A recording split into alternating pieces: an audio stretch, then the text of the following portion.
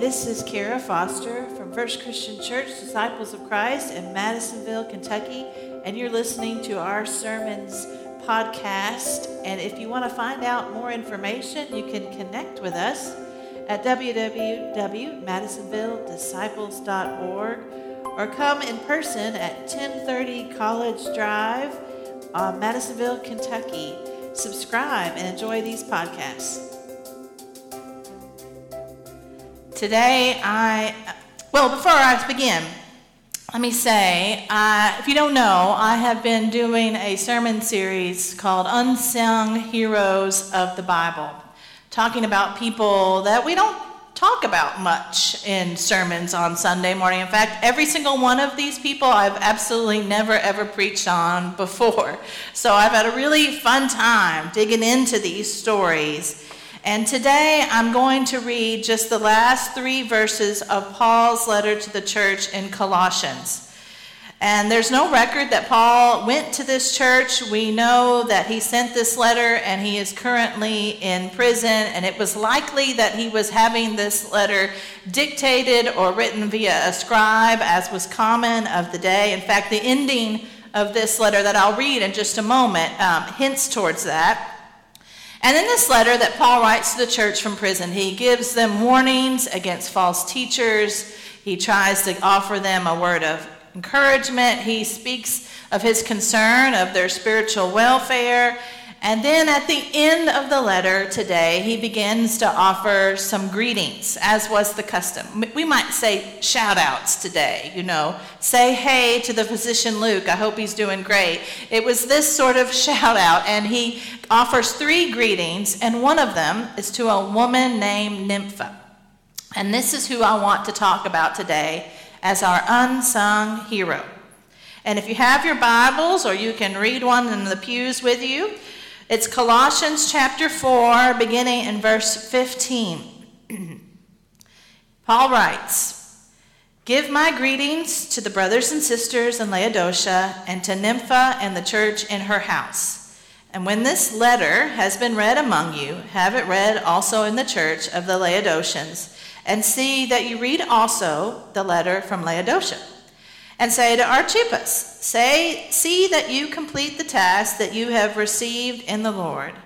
I, Paul, write this greeting with my own hand. Remember my chains. Grace be with you."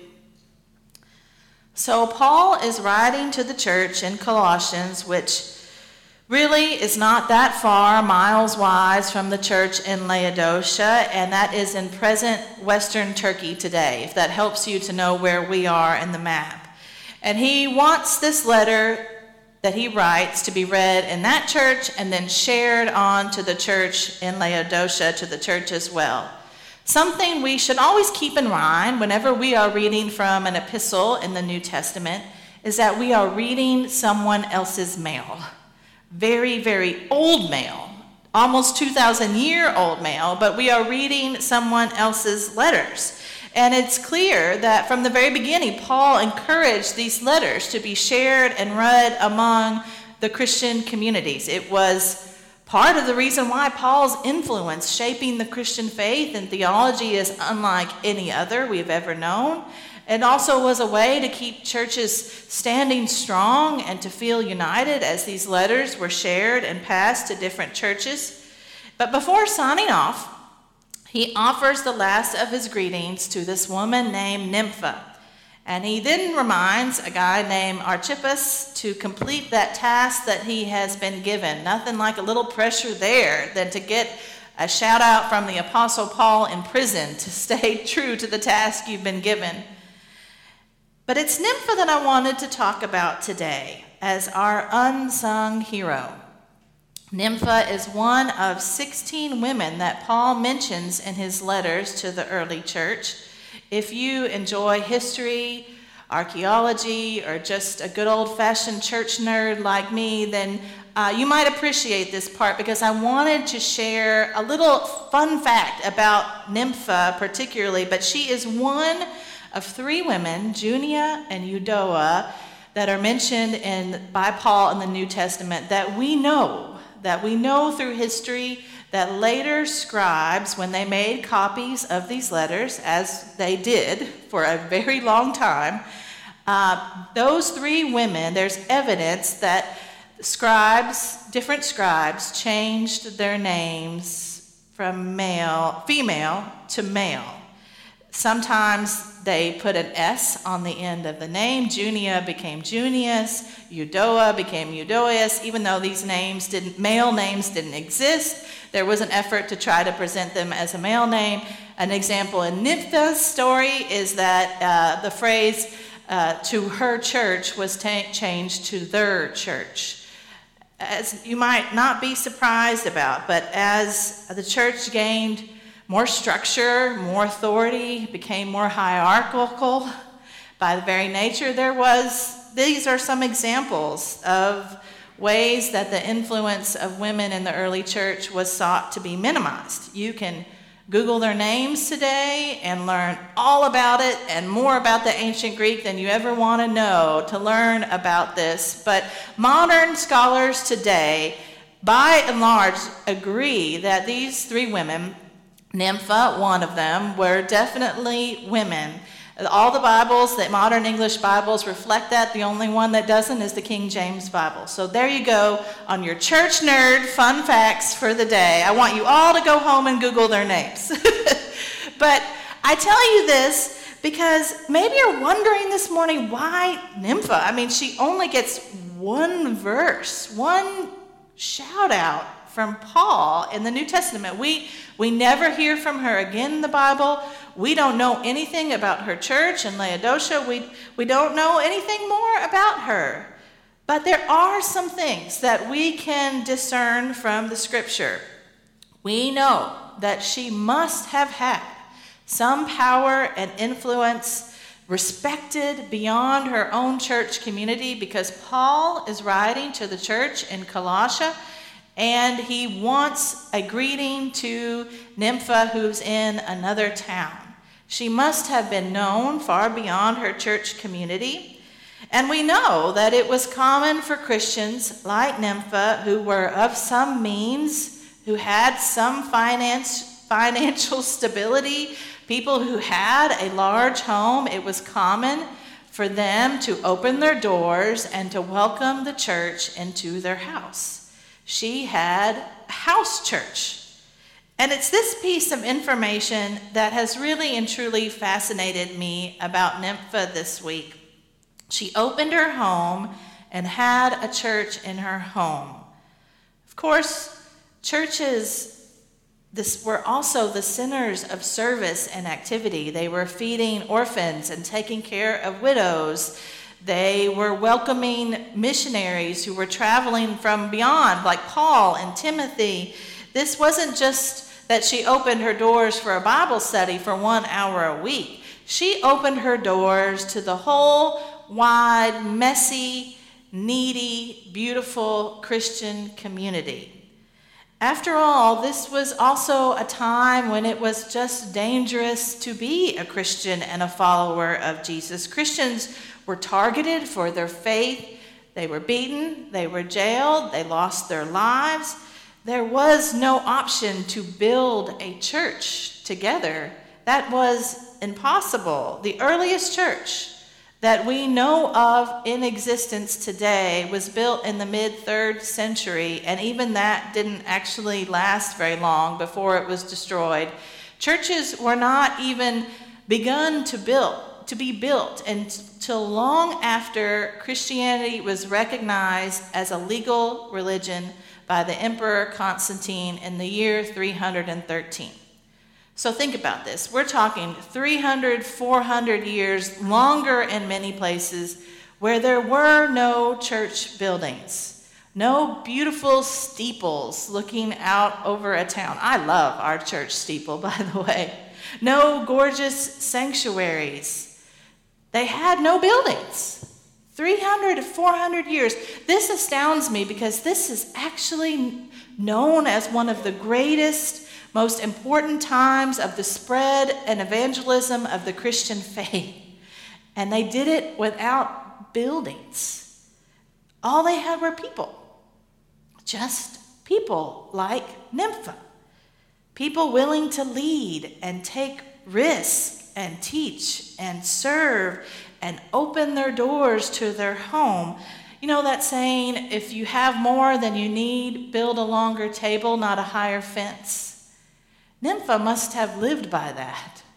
She not only opened her doors, not only kept feeding whoever came into her home, but she took care of people. She made sure to strengthen the early church and community, and her reputation was far enough and wide enough that Paul from prison wants to make sure to greet her. But don't you know, it couldn't have been easy to have a house church.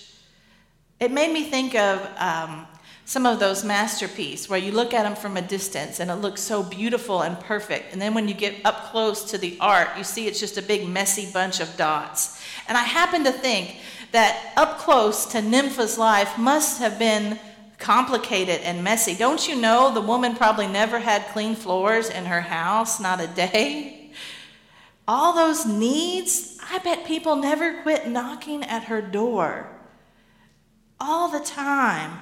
People coming, study, worship, serve, hosting missionaries from beyond. And let's not forget that it was just plain old dangerous to claim Jesus as your Lord and Savior. And there she is in the public, welcoming a church into her house. Pastor and teacher Will Willimon wrote a book for ministers and future ministers called Calling and Character, Virtues of an Ordained Life. And he makes it clear in this book that following Jesus isn't gumdrops and fairy tales, that following Jesus is hard, sometimes very hard. And he writes, mission gives meaning. Jesus does not come to us to relieve us of all our yokes or burdens. Rather, he comes offering a yoke worth wearing, a burden worth bearing, sacrifice, commitment over the long haul. This is part of what it means to be a follower of Jesus.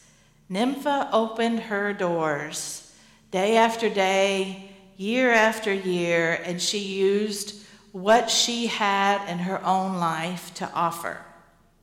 She used her gifts. And I was thinking about people I've known like that. I have a dear friend in ministry who for years had young men, 18 years old, that lived in her house. Her husband worked at a institution of foster children that were raised by the state. And these young men would graduate at 18 with a high school degree, and they were on their own in the world. And after years of watching them struggle desperately to make it, they just started unofficially saying, come stay in our guest bed. Some would stay for a few weeks, some as long as a year or two, as they tried to help them navigate an education or a job or training, help to teach them what it means to be an adult. And both had full-time jobs. Both had grown children with families of their own. And I still remember my friend saying to me, everybody needs to know that they have somebody in their corner. That's why we do it. Everybody needs to know that. I think of Jack, a counselor I knew at Camp Bethany Hills in Tennessee. And Jack had counseled camp for decades. And he used to joke that he didn't mind sleeping on the uncomfortable camp mattresses because he couldn't get a decent night's sleep anymore anyway. He was a grandparent well into his senior years, and he'd been at camp for decades. And he said there was a time, that he used to go to the pool and play kickball with the kids, and now he didn't do any of that stuff with the kids. His thing, in fact, what he was known for at camp was he would make these little bead crosses with the kids, and he would bring his supplies, his strings and his beads, and he'd set up a table on the porch there in the lodge, And while free time or any time was happening, while he would just sit out there for any kid who maybe didn't have a million friends to run around with, maybe wasn't interested in playing sports, and he would just make those crosses with them and talk. And it occurs to me, I think, golly, how many of those crosses cover the span of Tennessee and beyond now from all his years?